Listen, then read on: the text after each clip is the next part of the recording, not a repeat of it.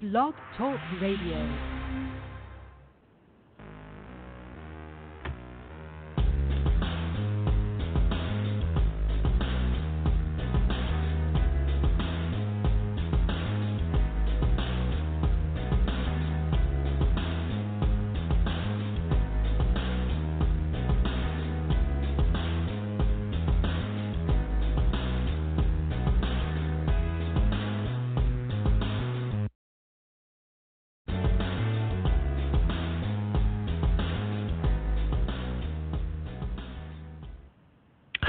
And welcome back to another edition of the High Motion Podcast here on Blog Talk Radio. I'm your co-host Jovan Alford, and shortly I'll be joined by my other co-host, none other than Harrison Brown, the AFL insider himself, from ArenaFan.com to break down the first weekend of playoff action and looking forward to this weekend's slate of playoff games.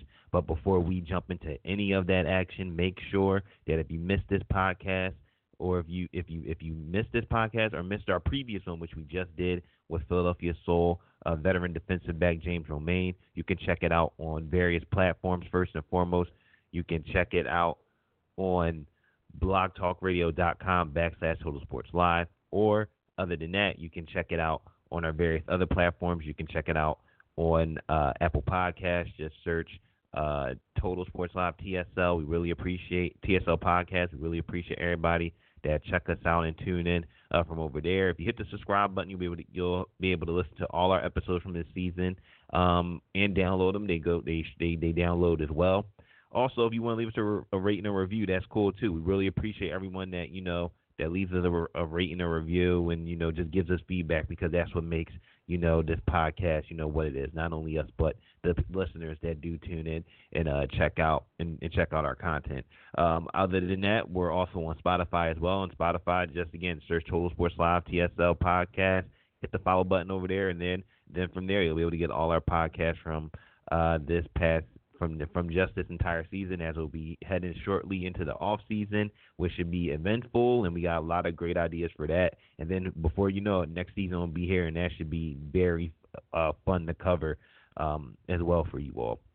But we're not thinking that far. We got to talk about what happened last weekend in Albany and down at D.C. Two blowout games that happened in very different fashions. A lot of questions. There are some questions from both of those games, and there's a lot of things that we realized coming out of those games. But I can't break it down by myself. You know who's always joining me from the jump. He was the guy that was the mastermind behind this podcast. It's the AFL insider himself, Harrison Brown of ArenaFan.com. Harrison, how are you doing? We're back again. Second podcast this week. I think, how many times we did this? Like 3 weeks in a row, I think. 3 weeks in a row, I believe. I don't even know, man. Chilling, bro. What's up? Playing Madden all day, man. I've just been playing Madden, so just had to get back into that arena football mindset. I've just been going crazy on the sticks. Hey, it's nothing wrong with that. Trust me, I've been doing the same thing. I think my online record right now is like 5-4 right now. So I'm like killing it right now. So I'm putting in that work with two teams, not one but two. But just every time that every big ultimate team guy. You know what?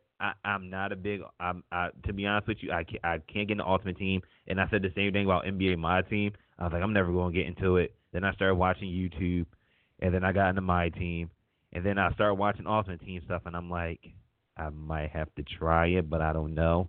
And then I saw Demo tweeting about Madden this week, and I was like, yo, Demo, first of all, happy birthday. It was the GOAT's birthday this week. We got to acknowledge and put some respect on that. It's the GOAT's birthday. And I hit him up. I was like, happy birthday. I was like, you got to lace it up on Madden sometimes. And he was like, he basically said I wasn't ready for this because he plays Mutt. And I said, a word? I was like, well, I guess I had to play Mutt then. So looks like I'm going to have to give it a try. What about you? Nah, I'm not a huge ultimate team guy, but I think I'm gonna try it this year. That's why I was bringing it up. It's like their biggest thing. That's what they put all the time and effort into. Like, I'm already playing franchise and QB1. I feel like I'm playing Madden 19 again. I feel like I got the same game. So I think I'm gonna have to get into Ultimate Team because I'm already feeling like, dang man, I've been I've been playing the same game for the last year. Like, I feel like nothing's different. So I'm going to have to get in the Ultimate Team. For real. And we're for real. So if you people don't know, Madden is out. It came out this week. Standard Edition came out at midnight. So I know a lot of people are gaming and putting in that work on the Ultimate Team circuit. Definitely, there's a lot of things going on with that. But we got some real football to talk about. And I'm not talking about all them folks that were on Twitter this week, talking about, oh my gosh, I can't believe football is back. We've been in a drought since the Super Bowl. Football is finally back, real football. And I sat there myself and I was just like, really? Like AFL football, AFL action has been going on since like the spring, but we're not going to acknowledge it. Cool. I get it. I understand. But they don't know, bro.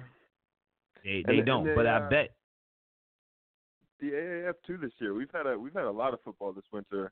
I feel like That's ever since the Super Bowl broke, like anyone who really watched spring football this year, anyone who was a dedicated spring football follower, I feel like I've been watching football all year. That's what I'm saying, because right after the AAF was like over unceremoniously, the AFL season was literally kicking off like camp opened later. Up like that day. Yep, it sure did. So I mean, if you haven't been checking out the AFL action, you've been missing. But I'll tell you this: if any AFL guy gets signed, watch they all scramble and be like, "Oh, who's this guy? Who's this guy? Where did he play at?" Da, da, da, da. And then that's when they start. That is true. That always happens. You already know it's the song that never ends, my friend. It's the song that never ends. But let's talk about the playoff action. We had 2 games last week. Both games were blowouts, but they were blowouts in very different ways. Let's first start off with what happened in Albany. It was just pure it started off well for the Brigade. They opened up the game with a kickoff return touchdown from Joe Powell, and it seemed like things could go the Brigade way. It seemed like, okay, the Brigade punched him in the mouth first. How was Albany going to react? Well, Albany did not shy away from the moment. Instead, they exploited the Brigade and blew them out by a score of 61-26.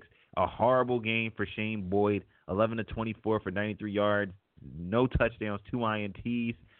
Shane Morris, who is your guy, he came in relief and looked pretty solid, 8-12, 72 yards, 2 TDs. He looked good. Had to make a lot of plays, sometimes out of nothing with his legs, or even catching his own pass. That happened in that game. Joe Hills, 8 receptions for 76 yards and 2 TDs. Tommy Grady, another balling out game. Looks like he's probably going to be the MVP this season. 15-20 for 212 yards and 7 TDs.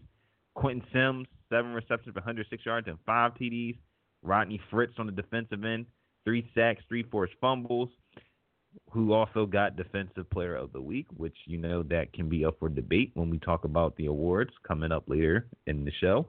And Tevin Homer, he had a solid game too, with 5 pass breakups, 4 total tackles, and 1 INT. So Harrison, what were your thoughts from this game? And also, should the Baltimore Brigade start Shane Morris at quarterback on Saturday?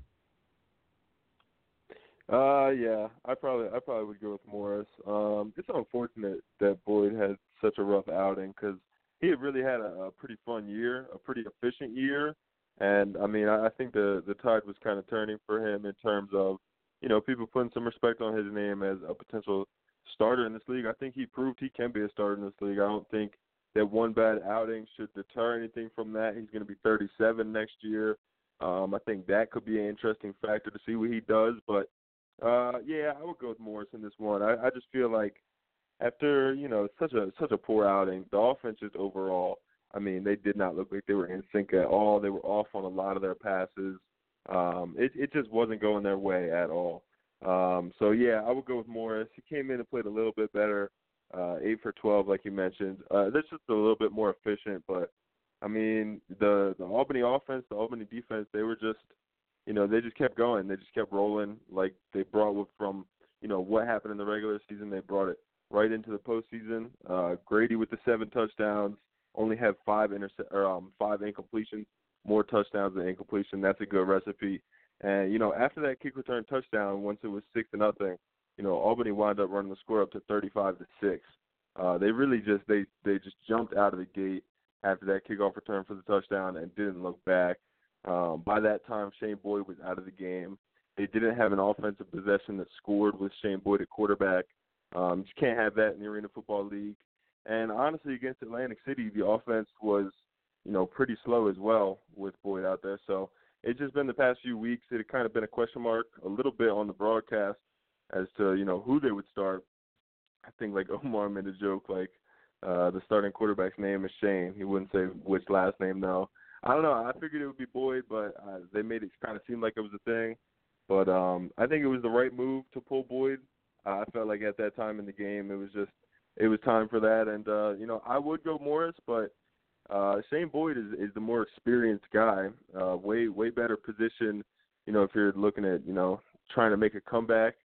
He's got more experience and all that, but I just feel like you can, see what you have in Morris, see if he can't put something together that's crazy and magical. But, 35-point cushion for the Empire heading into the next one. Definitely looks like them and the Soul are going to meet in the Arena Bowl. It's pretty unfortunate that the last playoff game is kind of like a preseason playoff game, but, hey, that's the aggregate scoring. Hopefully they fix it for next year. Hopefully, this is the last time that we have to have the two home and away playoff series. Yeah, for sure. We hope there's no aggregate because, like I said, this is the problem, and I've been saying this to you over the last couple of weeks that the aggregate scoring it favors the team, the more high-powered offenses, and that offenses, and I think we saw that in both games. The team with the more complete offense and that can put up points is going to be the victor, and. In Albany, like you said, they were just clicking on all cylinders. Like Malachi Jones didn't really have a huge game. Malachi only had, I think, 3 receptions for 52 yards and a touchdown. A really quiet Malachi day. But when you got Quentin Sims, putting up the numbers he has this season, it just makes, life hard for you. In Baltimore, like you said, you cannot go through possessions of not scoring. And I'm glad you highlighted that because that's the same thing that happened in AC.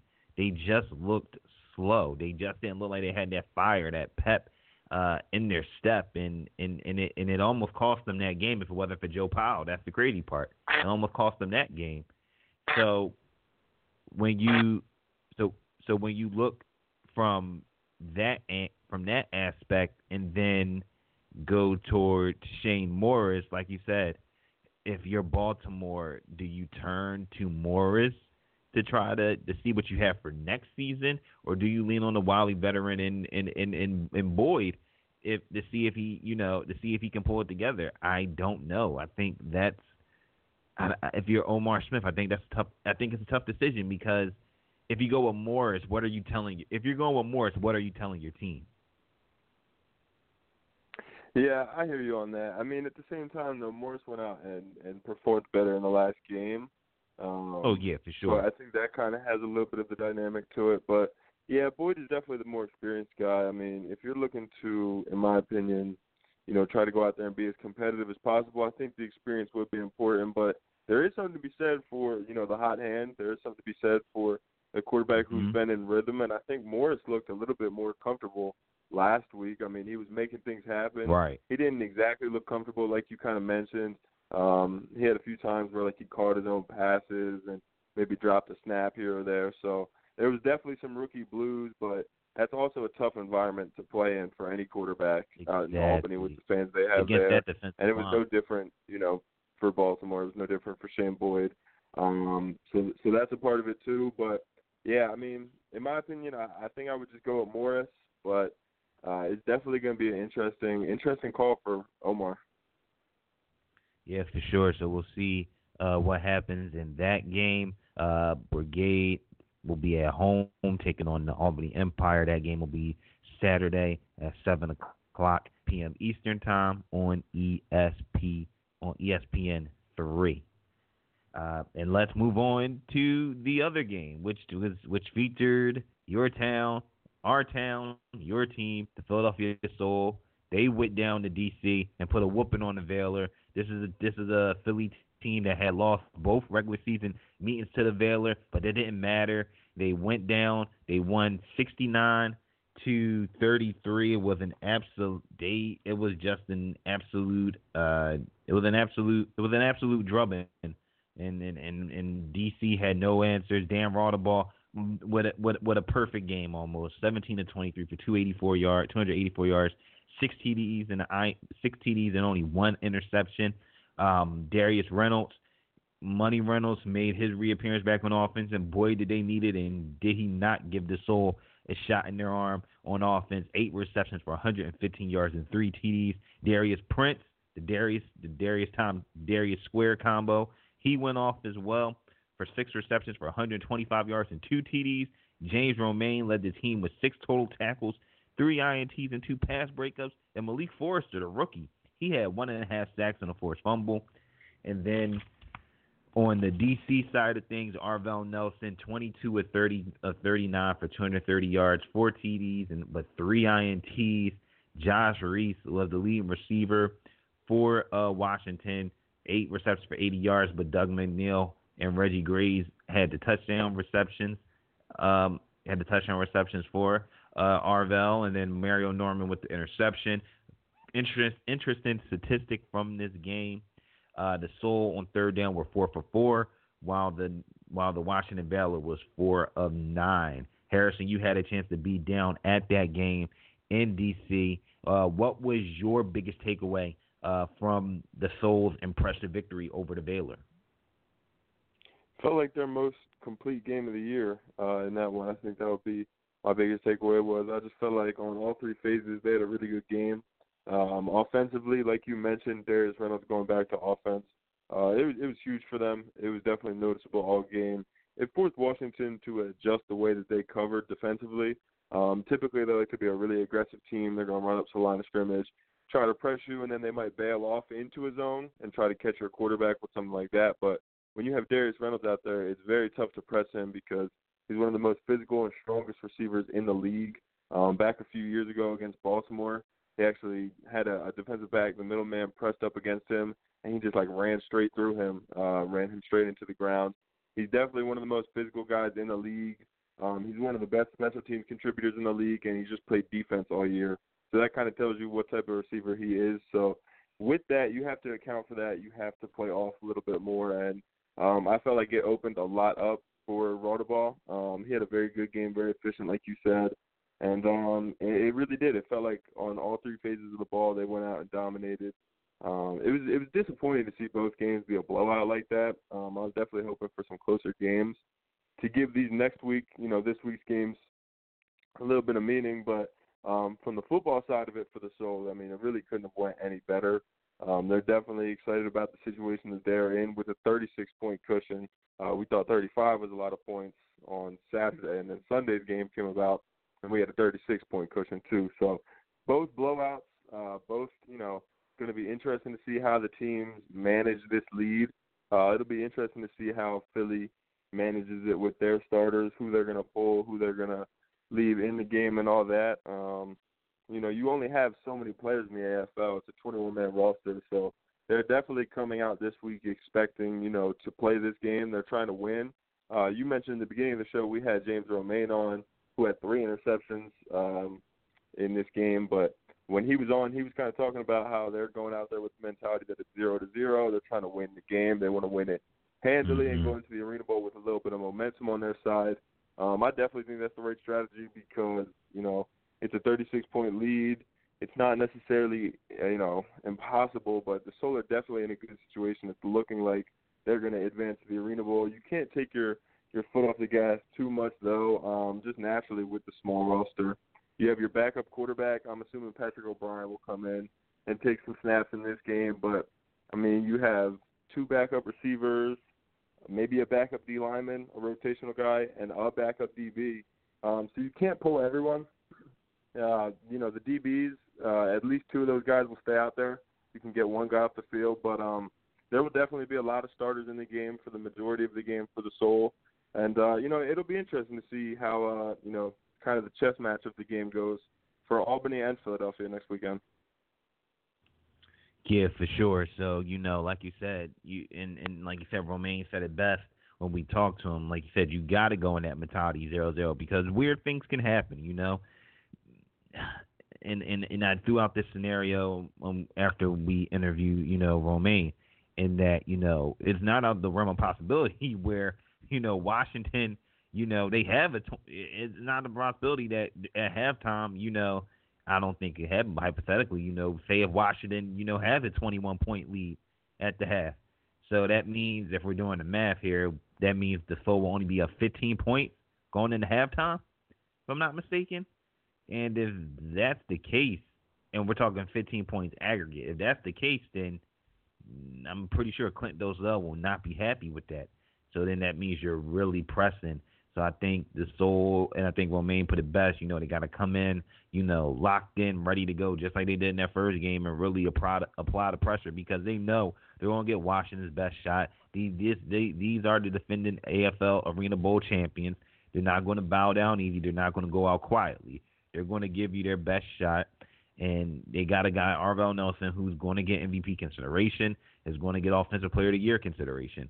He's not going to let this team just go down without a fight. So I think it's going to be interesting. I think it's going to be a fun game to watch on Sunday. I don't think it will be a blowout. I don't think that's going to happen at all. But I do want to say, from outside of Reynolds, performance in that game, what also stood out to me just in general, Harrison, and you saw them up close and personal last weekend, was the defense. I thought the defense played well. And this is a defense that, really struggled early on to get a pass rush. And, they didn't have a rhythm. And then they made some changes. Really, it's been an influx of a lot of young guys, from the Isaiah Stevensons to the Malik Forresters to the Jameer Outs, to the Outsies, to now, the Tyrell Burgesses and the Brandon Cottoms that, and Mac and Jack linebacker. There's been a lot of young guys stepping up for the Soul, and that really stood out to me, especially the linebackers, because linebacker, just like DB, is not easy in the AFL game. And I thought the two rookies, they played probably the best job you can play, in their first playoff game. Yeah, well, I mean, you look over these past few years for the Soul defensive line-wise, they lost Justin Lawrence a few years ago, who went first-team All-Arena nose guard for the Brigade yesterday. Jake Metz has been injured for a majority of this season. I think he only played 2 or 3 games. Teddy Jennings retired from football a few years ago. Willie McGinnis was on the team last year at nose guard. He decided not to, come back. It was looking like he was going to retire. Then he signed with the Blackjacks. So they kind of had to go younger this year. They didn't really have a choice. They lost a lot of guys in these past few years on that defensive line. But I mean, I like what they've put together. At first, it really wasn't working. Just overall, it just wasn't the right combination of personnel in there. They made some adjustments, and it's really almost a much different defensive line, just overall with the people in the group. But I like what they have. I think it's something that they can build on going into the off season. I definitely don't think the group is finished. I think they're gonna probably need to go out and add some more pieces to it potentially. But I like what they have. I think a lot of these young guys could develop into good players. Brandon Cottom is a true fullback, and he's been playing Mac linebacker for a majority of this season. So that kind of tells you the versatility that he has, and I think that's going to be very positive for them moving forward, because when you have a guy with that, Iron Man ability still that can go both sides on such a small roster, it's definitely a positive, and he's done a good job of that this year. Malik Forrester had a real good tape and a real good performance in this playoff game. He from Fresno State, had a real good tape. He's kind of what you're looking for in a nose guard in the Arena Football League. You're looking for someone with good get-off, with a good first step, and some strength to him too, and he definitely has all of those things. So I'm excited to see how he keeps, progressing over time. And Sean Daniels is kind of the veteran of the group now. He I think he was named the second team All-Arena yesterday, I'm pretty sure. He had another pretty good season this year. Was dealing with, an injury from last year when he really got hurt bad.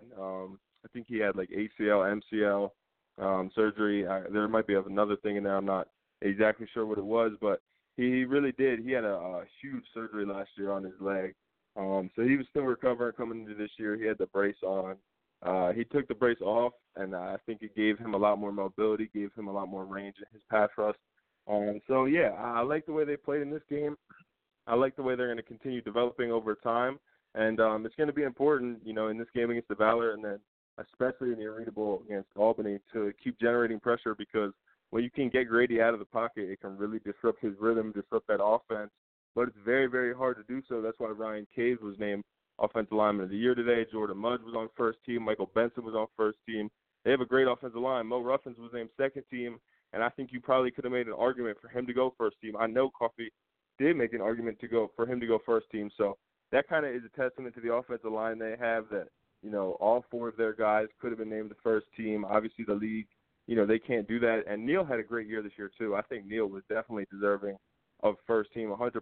It's just that Albany line was very, very good too. So the full D-line is going to definitely need to generate a lot of pressure in both of these playoff games. For sure. And, like you said, if they can generate pressure, especially against Albany, if they get to the Arena Bowl, that's huge. And then I think, like you said, if they get pressure on Sunday against Arvell, that's huge. And I think that's something that helped them in last weekend's game was making sure to keep Arvell in the pocket, not let him, to get out to, create plays with his legs or extend plays, to get guys open. Because Washington, we've said it all season, they have a great collection of wide receivers and guys that can find open space and get open. So, hey, we will see what happens. Seoul and the Valor, they play on Sunday, 4 o'clock on ESPN 3. Sunday at 4, ESPN 3. You're listening to the High Motion Podcast here on Blog Talk Radio.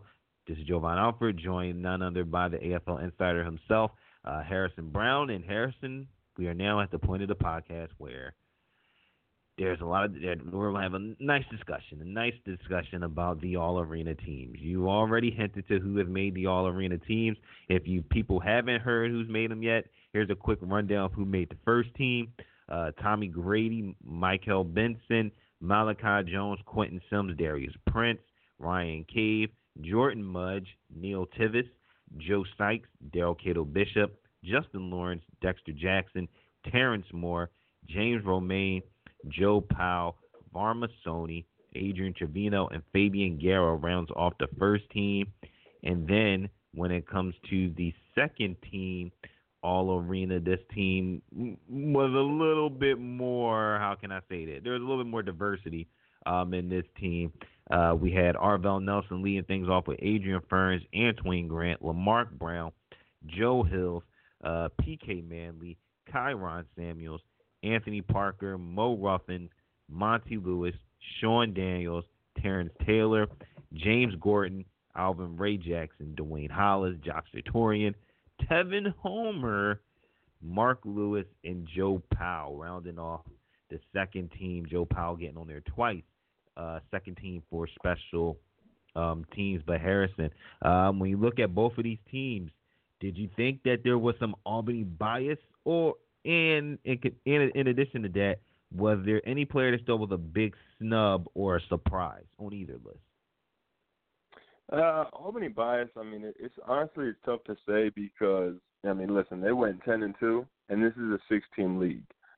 Naturally, these lists are not going to look as pretty as they did back in, 2012, 2013, 2014, 2015, when the league is full up of teams. There's going to be a lot of diversity on those lists. Like you mentioned, the second team list just naturally looks better with a spread of teams. But I honestly don't think the first team list was that wrong. Find me one huge discrepancy on the Albany side. I think you had mentioned maybe Ferns over Benson. I could see that, but Benson had a great year as well. It's definitely no discredit to him. I felt like he was from the blocking aspect, he was good. Yeah, oh, definitely, man. And he's a veteran, too. Naturally, the veterans are going to get a lot of votes just because they've been around and guys know them and stuff. Mm-hmm. But I really didn't feel like there was one huge error on the first team list. I feel like the first team list, those are pretty much the guys who were noticeably the best in the league. I know people had argued about maybe Josh Victorian over Sony, but I think Sony deserved it. I think Sony had a really good year this year. I think that he was a difference maker for that Columbus team. He was one of the lone bright spots on the team who really struggled this year. So I think he deserved it there. And then going down to second team, I would have liked to have seen Keontae Northington on the list, but I think Tevin Homer had a Yes. good year too. I know you'll get into that a lot more. I know you have a lot to say on that one. So I'll leave that for you. Defensive line-wise, I mean, it was really tough to just pick, kind of overall this year because the stats were so down on the defensive line, just across the board. Monty Lewis had 4 sacks this year, and 3 were in one game against Columbus. And that was, like, one of the top. 4 was, like, one of the most in the league. 5.5 was the AFL leader, and that was Cato Bishop. So the numbers were just generally down. So it was kind of a little bit more interesting to see who would go where on that one. Terrence Taylor's a veteran on the Destroyers team. I think he was definitely deserving, but I think Justin Lawrence was the slam dunk first-team All-Arena nose this year. Antoine Grant, I was really glad to see him recognized on the list. I think he had an awesome year this year. I think he kind of had an underrated year and an under-talked-about year. Desmond Epps had the 200-yard performance, 4 touchdowns week 1. And Fabian Guerra had that, I forget how, it was like 6 or 8 touchdowns. I don't know. He had a bunch of touchdowns that 1 week. So I feel like those two kind of initially broke onto the scene, and they had great years as well, don't get me wrong. I think Rookie of the Year is going to be very interesting, but Antoine Grant had a great year down in Atlantic City. He was definitely one of the most exciting pieces on that Blackjack team. And then his teammate as well, Lamar Brown, had a really fantastic year. He was at one point leading the AFL in combined touchdowns for receivers with receptions and rushing touchdowns, but Quentin Sims went ahead and just blew that out of the water eventually. But Lamar had a really good year this year as well. I was very glad to see him on there. Philip Keith Manley, he's a guy who doesn't really get as much love as he should. At one point in one of the early press conferences, Dan Rodabaugh had said that he thinks he's the most athletic offensive lineman in the league. That's definitely, something that you want to have towards your name. And he started the year out at tight end, and the Soul in their first game against the Blackjacks lost their center before halftime. And then from the rest of the season on, he had been playing center. He had done it before, but it just kind of goes to show his versatility. He's played fullback in the league before, too. He can obviously play guard or tight end as well. So you have a guy who can play all 4 spots. I think he was definitely deserving of the second-team center. They also put Kyron Samuels on there as well. I think that's just one of those things where they tied. Yeah, their total points were the same. So they both were named on there. Joe Hills was on the second-team list. So, yeah, I mean, honestly, man, I really didn't feel like – I felt like they did a pretty good job. Like I mentioned, 6 teams is way, way harder to put together a list like this. Right. Naturally, your selections are super limited. Arena football rosters are smaller in general. So, I mean, if you look at the stats list, the quarterbacks, those 2 had the most total touchdowns. The receivers probably had the most yards, most receptions, yada, yada, yada. Defensive linemen probably had the most sacks. Corners probably had the most picks. I think that's, kind of how they went and did it. And then you can also, go back and look at film for the offensive linemen and stuff like that. And obviously everyone you're going to go back and look at film for. But stats don't lie. Eye in the sky don't lie. So that's how you're going to determine these types of things. I really didn't feel like there was too many misses on there. I'll let you get into the Keontae Northington thing. I know you definitely, Joe Vaughn was texting me yesterday like, man, what the heck? And I think you even tweeted it too. So I know you're going to have a lot to say about that. But no, I felt like they got it right. Maybe you could have argued, Fabian Guerra should be on there. Maybe in that third receiver spot. He had a pretty fun year. He was definitely dominant all season. But Joe Hills is the wily veteran. He was very good once again. I think he missed a game or 2 due to injury. That doesn't necessarily help. Early on in the season, I think he was on the field for one drive, caught his touchdown, and then didn't play again against the Soul. So when you have games like that, it can hurt your stats. But he was, talent-wise, obviously, Joe Hills is All-Arena every year. He's one of the best receivers in this league. I don't care if he's first team, second team, third team, fifth team. He's one of the best receivers in this league. So, yeah, I didn't feel like they got too much wrong. Yeah, I agree with you. I didn't think they got. I think, like you said, it's hard to distinguish, who's first team, who's second team with only 6 teams. Now, if they add 2 more teams or 3 more or 4 more next season, then I think there will be more of a discussion on. I think there'll be more of a discussion on who should be first team and who should be second team, because we'll have a wide variety of options to pick from. It's like going to the grocery store. You got a wide variety of options to choose for, and whatever your flavor is, or the flavor of the month of the week. But that being said, I did have one discrepancy, and that was I thought that I truly thought that, Keontae Northington should have made second team. And, I get why Tevin Homer, made it. He stood out in an Albany secondary that has been up and down. They've been very inconsistent. And, he led the league in tackles with 85 and a half tackles. He had a forced fumble, he had an interception, he had 6 pass breakups. Cool, granted, I get it. And like I said, Albany secondary has been up and down.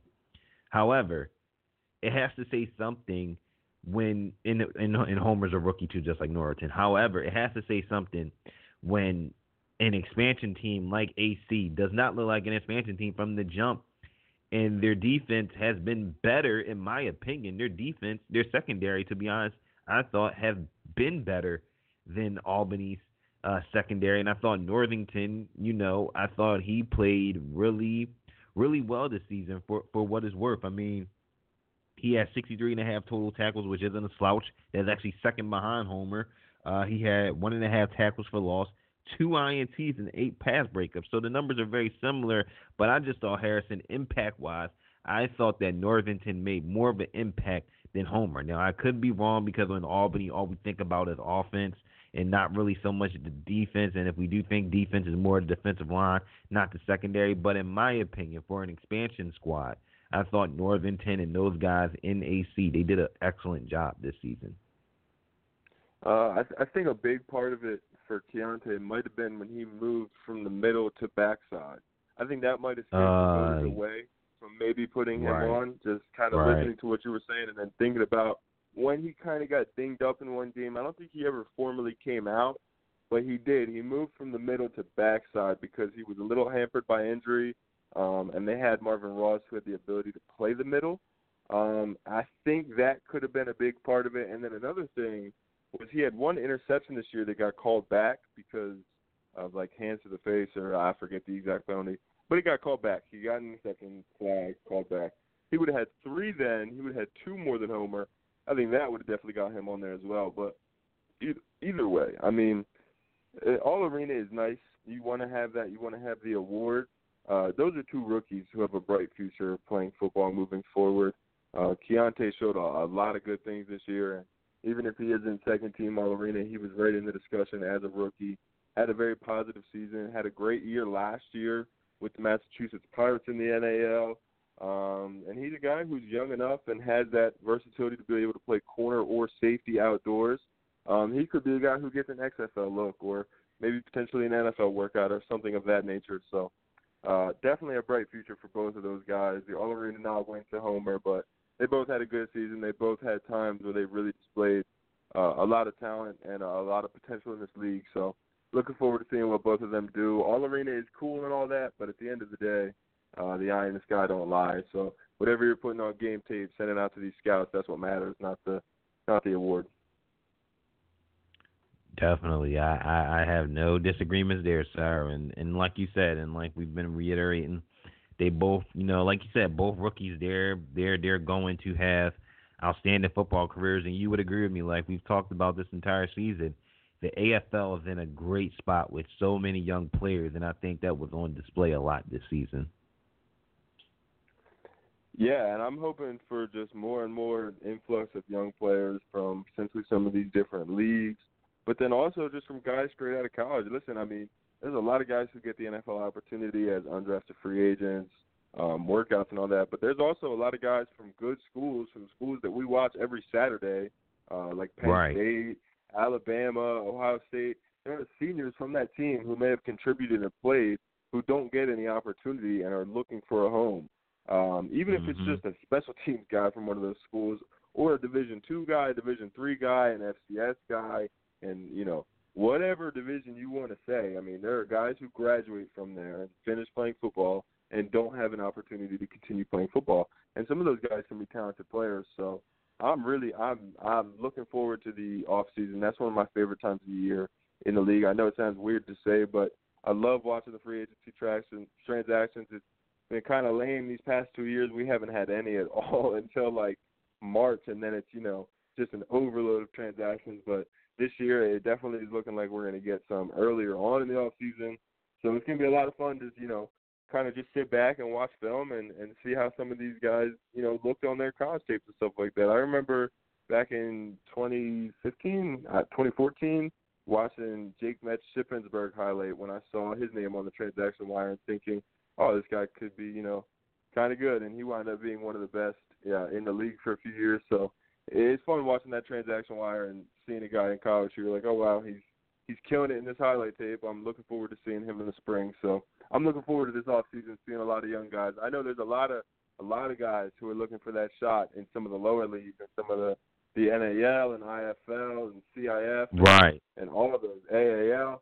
All the time we always see, looking for that shot, let me get a workout, yada, yada, going out to camps and stuff like that. So I'm excited to see who gets that opportunity, excited to see who goes to camp.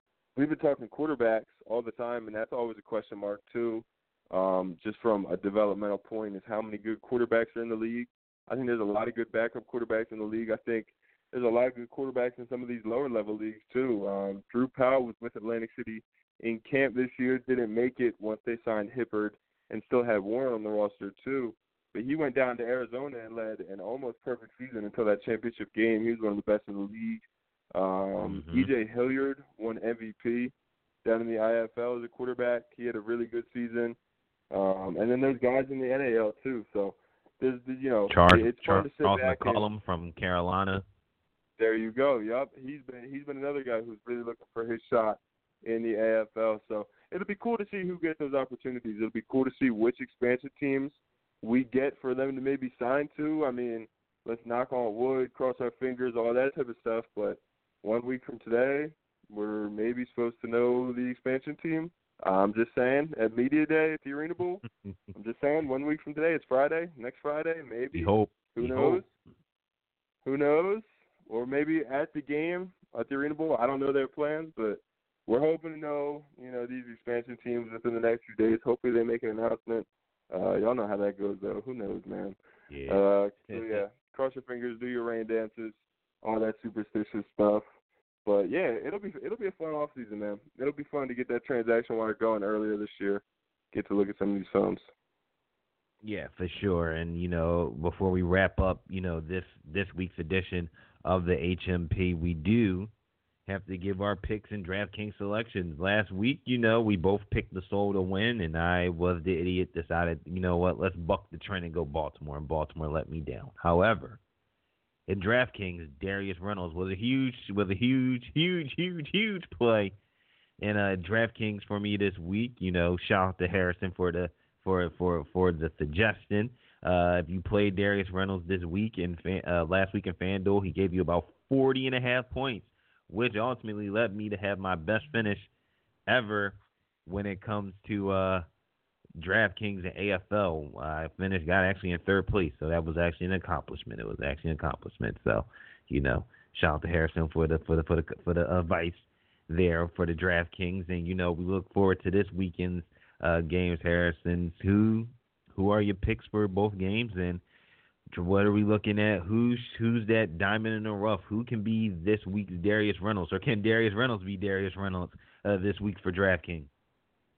Well, this is like when you have an NFL fantasy football league, which are starting up soon. I'm super excited about that. But this is like when you have a league that's in week 17 and runs that championship that week. You're kind of not sure how much people are going to play. So this week it might be a little bit hesitant to maybe put Dan Raudabaugh or Tommy Grady as your captain, or Malachi Jones, or anyone like that. So it's tough to say who to put as the captain. It's going to be real interesting. I think the safer pick would be whoever Baltimore starts at quarterback and Arvell Nelson, because they'll be in the game the entire time no matter what. I mean, we're assuming. So I think that might be the safer pick for the captain. For my pick of the week, I'm going to get a little creative with that same theory in mind, thinking that teams could start to pull their players. I'm going to say B.J. Bunn. I think B.J. Bunn will be in the game the entire time for the Soul. I think he'll be the number 3 to start the game with Reynolds and Prince.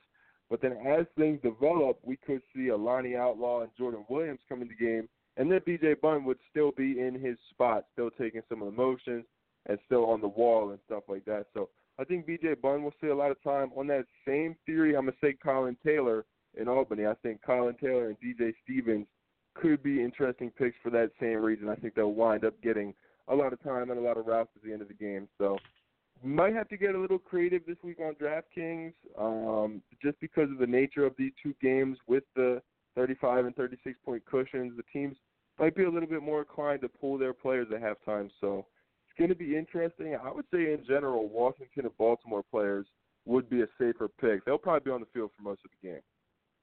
Right, and you just mentioned B.J. Bunn. I just checked DraftKings. This is almost like breaking news, so we might as well break news right now. Cue my breaking news music. I don't have it, but B.J. Bunn was placed on injured reserve on Friday. You know who will be taking his place? None other than Aaron Washer. He will be activated off injured reserve to take his place. This is coming off of DraftKings right now. I just checked the DraftKings app. Aaron Washer will be activated off an injured reserve to take his place. That is what is being. I don't know. I'm looking at his. I'm looking at just the practice things. It says update. B.J. Bunn was limited during Wednesday's practice. John Starks of ArenaFan.com reports. Thursday, Bunn was limited practice participant Thursday. Then Friday, it says update. Bunn did not practice Friday. And then it just says B.J. Bunn was placed on injured reserve on Friday. Aaron Wash will be activated off an injured reserve to take his place. It could potentially be a smaller thing. Yeah, it is on there. It's on there. B.J. Bunn to IR. It could be a smaller thing because it's later in the season. There's only 2 weeks left. So even if it's a minor injury that's going to last 2 or 3 weeks, you would still put him on IR. Well, all right, so I'm going to take my B.J. Bunn pick. I'm going to take that one back now that I know he's on IR. It was a good pick in theory. I'm going to just switch it to Colin Taylor and DJ Stevens out in Albany. But Aaron Washer, that's real interesting to see him come back at this time of the year. It's something that had kind of been in the back of some people's minds around the soul. He's been week to week for a while, and it appears that he's fully healthy and ready to go. It'll be real interesting to see how much they use him this week in a 36-point lead game. Maybe let him go back out there and get his feel, run some routes, hit the wall a few times, and definitely different practicing against foam and inflatable walls and being out there and hitting up against hockey boards. So it might be good to let him get the feel of the game before the Arena Bowl, but B.J. Bunn to IR, definitely disappointed to see that. I think we can definitely say that we saw a lot of positives from B.J. Bunn in his rookie year. I think for sure he made a lot of strides throughout the season. I remember week 1, it was kind of a little bit nervous to put him in. And as the season went on, I mean, it just felt like a lot of comfort from Dan Rodabaugh towards him. So, hey, Aaron Washer off IR. Let's see what he can do this weekend and then potentially in the Arena Bowl against Albany. Yeah, that's a huge, it's a disappointment to see Bunn going out. But you add Washer with Prince and Reynolds, and then you got Outlaw off the bench. I mean, that's a tall wide receiving core. I don't know about you, but that's a tall wide receiver core that can get vertical at any moment of the game. So yeah, we'll definitely see what happens for me. I'm going to Albany in the Soul as well. I think both of those teams, they hold serve. They pour it on in the first half, and then the second half, that's when you start seeing the backups coming in as well. For me, for DraftKings, I'm probably going to go Desmond Epps again. Epps had 10 points last week. He's had good games against the Soul this season. I'm still gonna go Des Epps as well, and if Washer makes an appearance on DraftKings, I might as well throw in and go Aaron Washer, right? Can't hurt at this point. I would. Going with that. I mean, he can have a Money Reynolds type performance, and money that was huge. Having him back in that Soul lineup is huge, and I think it's gonna be huge going into Sunday's game, and then going into possibly the Arena Bowl against the Albany Empire. But that's pretty much it here on the HMP. We really appreciate everybody for checking us out again twice now this week. We appreciate everybody for tuning in. Make sure you follow me on Twitter at Jovan10. You can follow Harrison on Twitter at Harry Brown Russo. Harrison, anything people should be looking out from you from the arena fan side of things? Well, gonna head down to Philly this weekend on Sunday, and just kind of recap this playoff series, finish it up. It's looking like the Soul are gonna end it with a huge margin of victory, and then head on out to Albany. I'm looking forward to the trip to Albany next week. Looking forward to getting out there and covering the Arena Bowl. Hopefully, having a great expansion story coming out of Media Day or Sunday, whenever they announce. I'm hoping to have a great story with a lot of quotes from different people throughout the league. Really appreciate James Romaine, for our interview the other day. I think it was yesterday. Yeah, yesterday. Really appreciate him for coming on and talking with us, talking some ball with us. Not too much else, man. Just gonna, keep doing these podcasts with you. Next time we talk to everyone on the High Motion Podcast is gonna be Arena Bowl week. That's crazy, man. This season went fast. Yeah, I know. I didn't think the season was gonna fly. I didn't think the season was gonna fly that fast. And like you said, shoot, that definitely it flew. It definitely flew fast than what I think it was. But that just shows how fun of a season it has been. It's been a fun season. It's been fun to watch. Sometimes there's a little bit close calls. Wondering if there's gonna be if there's gonna be a TV partner. Hopefully we don't have to play that game no more going into next season. But hey, it's definitely been fun, and we'll do it again next week. Hopefully, talking about breaking down what happens, breaking down previewing the Arena Bowl. Breaking down the other awards, because all the other awards will be announced as well by the next time we talk. And looking, hopefully we're talking about expansion. That should be fun as well. But again, for me and Harrison, we really appreciate everybody taking the time out of your day to tune us in on your phone or wherever you check us out at. We appreciate it, and we'll talk to you all next week, where we'll be previewing Arena Bowl 32.